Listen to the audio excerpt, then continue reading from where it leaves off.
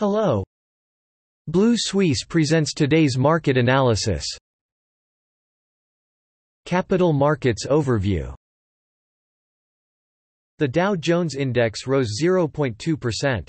After American Express's share price rose more than 6%, and the company's reported earnings and revenue were better than expected, the Dow Jones Index hit a new high due to a strong earnings report. At the same time, the Standard & Poor's Index fell slightly to close at 4,545 points, and the Nasdaq Index fell 0.9%, dragged down by Intel and Snap. Shares of social media company Snap fell about 26%. According to Apple's new iOS privacy guidelines, the company said that growth is expected to slow, which will affect company advertising. Intel's stock price also fell by about 12% after it reported that its sales were lower than expected due to computer shipments being affected by component shortages. Nevertheless, S&P, plus 1.6%, Nasdaq, plus 1.3%, and Dow Jones, plus 1.1%, closed up last week.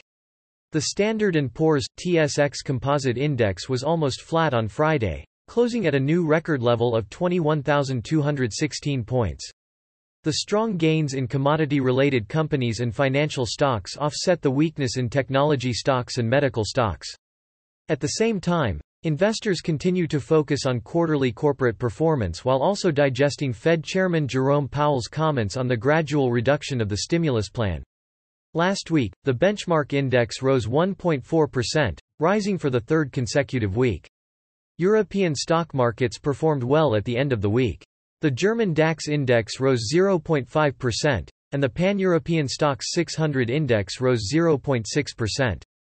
The FTSE MIB index rose 0.2% on Friday to close at 26,572 points, the same as its European counterparts and close to a 10-week high, as investors welcomed Evergrande's last-minute bond interest payments and better-than-expected earnings reports. Among individual stocks, A2A, plus 2.4%, and CNH Industrial, plus 2.1%, have attracted attention due to the overall good performance of the European automotive and industrial sectors. The major stock indexes rose 0.3% last week, the third consecutive rise.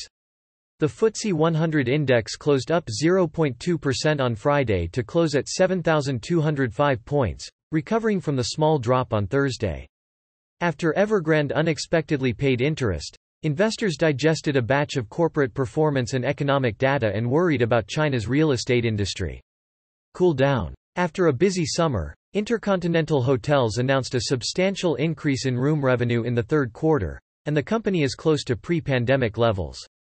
At the same time, bad data shows that British consumers are in their most pessimistic period since February due to rising energy prices and cases of new crown pneumonia, while the country's retail trade unexpectedly fell for the fifth consecutive month. The FTSE 100 index fell 0.4% last week. The Nikkei 225 index rose 0.34% to close at 28,805 points.